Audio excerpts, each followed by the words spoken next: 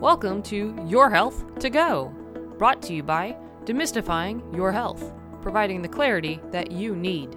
I'm Ashley Wood, registered nurse and author, your host. In each episode, we take a health topic that's important to you and break it down into easy-to-understand information. We also discuss the most common treatments and preventative techniques. Thank you for joining me today. Let's get started. Today's topic is uterine fibroids. Most women have some form of cramping, back pain, and bleeding with their menstrual cycle. What does it mean if you have heavy bleeding, your period lasts longer than a week, and pelvic pain that doesn't go away? Is it something serious? How can it be treated? Is there a way to prevent it? Uterine fibroids are growths of the uterus that occur during childbearing years. They are typically non-cancerous and don't increase your risk of developing uterine cancer. It's thought that they develop from stem cells in the smooth muscular tissue of your uterus. A single cell divides repeatedly, resulting in a firm, rubbery mass that is distinguishable from the surrounding tissue. They can grow slowly, rapidly, or not at all. Some will go through growth spurts, and others shrink by themselves. They can appear during pregnancy and usually disappear or shrink in size as the uterus returns to its normal size after. Fibroids are classified by their location. Intramural grow inside the muscular uterine wall. Submucosal grow on the inner lining of the uterine cavity. And subserosal grow on the outside of the uterus. Most don't interfere with getting pregnant, but submucosal can cause infertility and pregnancy loss due to their location. All fibroids put you at increased risk for complications during pregnancy, like placental abruption, restricting fetal growth, and preterm delivery. The exact cause of uterine fibroids aren't known, but several things are thought to contribute. When biopsied, fibroid cells have changes in their genes that normal uterine muscle cells don't, so genetic changes are thought to play a role. Fibroids contain more estrogen and progesterone receptors than normal uterine muscle cells, which means that the hormones appear to encourage the growth of the fibroids. This is thought to play a key role because fibroids often shrink or disappear after menopause, which is when production of estrogen and progesterone decrease. Another factor is extracellular matrix, or ECM, which is responsible for making any of your cells stick together. In fibroids, the amount of ECM is increased, making them fibrous. ECM also stores growth factors and can cause biological changes in the cells themselves. Certain factors could increase your risk of developing fibroids. One is if you're a black woman.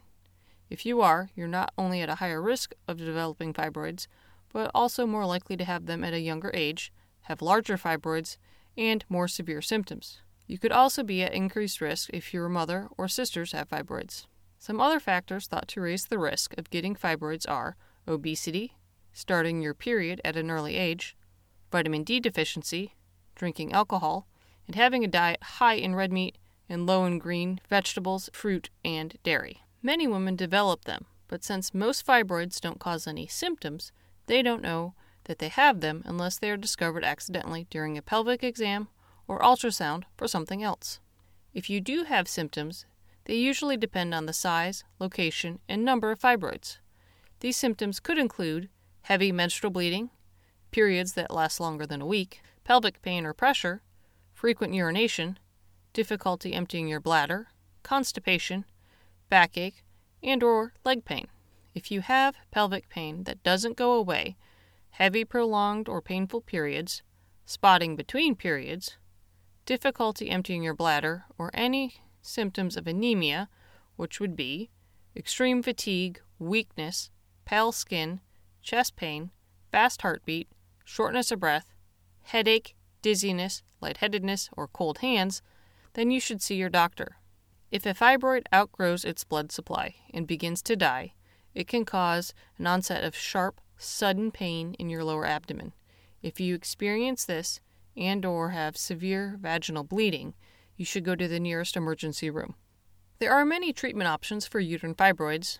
Since fibroids aren't cancerous, rarely interfere with pregnancy, and many women who have them don't have any symptoms or only mild symptoms, Typically, the initial recommendation will be to wait and keep an eye on it. If you do require treatment, there are different medications that can be used. Some of them use hormones to regulate your menstrual cycle, which will hopefully help to reduce any heavy bleeding and pelvic pressure. These medications don't get rid of the fibroids, but might shrink them.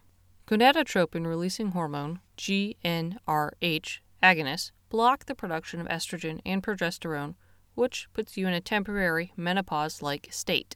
This stops your menstruation and the fibroids shrink since they need these hormones to grow. Since these medications mimic menopause, you can only use them for a few months. Otherwise, you can have long-term complications. Typically, doctors will prescribe these prior to having surgery to remove the fibroids to help shrink them or to help you with the transition to menopause. A progesterone-releasing intrauterine device, or IUD, is a great option to reduce heavy bleeding and prevent pregnancy. However, it'll only provide symptom relief, not make the fibroids shrink.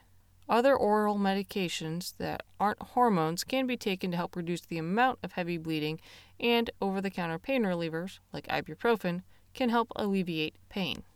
There are several different procedures and surgeries that you could have to remove fibroids. A non-invasive procedure is an MRI-guided focused ultrasound surgery, or FUS, which uses sound waves to heat and destroy small areas of fibroid tissue. This allows your uterus to be saved. Some minimally invasive procedures get rid of fibroids without having to do surgery. Uterine artery embolization is when small embolic or clotting agents are injected into the arteries that supply blood to the uterus. This cuts off blood flow to the fibroids, resulting in them shrinking and dying. Myolysis is a procedure that uses radiofrequency energy via an electrical current or laser to destroy the fibroids and shrink the blood vessels that supply them. Sometimes your doctor will freeze the tissue instead, and this is called cryomyolysis. A myomectomy involves removing the fibroids, but leaving the uterus in place. This can be done laparoscopically or surgically. If you're having the procedure done laparoscopically and your fibroids are large, your surgeon may need to break them up into smaller pieces so they'll fit through the incision site. This process is known as morcellation. It's important to note that if you're a woman close to menopause, most doctors won't recommend this due to the increased risk of blood clot formation. If your fibroids are inside your uterus, your doctor will probably do a hysteropic myomectomy using instruments inserted through your vagina to remove them. Another procedure is endometrial ablation, which uses an instrument inserted into your uterus to destroy the lining using heat, microwave energy, hot water, or electrical current. This process typically ends menstruation, so if you're still planning on having children, this isn't the procedure for you. If you're done having children, another option is a hysterectomy. With any of the procedures besides a hysterectomy, tiny fibroids that your doctor might not be able to detect during surgery could grow and cause symptoms in the future. Unfortunately, there isn't a definite way to prevent uterine fibroids from occurring. You can make lifestyle choices that can potentially be helpful, such as eating a healthy diet and exercising regularly to maintain a normal weight. It's also important not to consume excessive amounts of alcohol.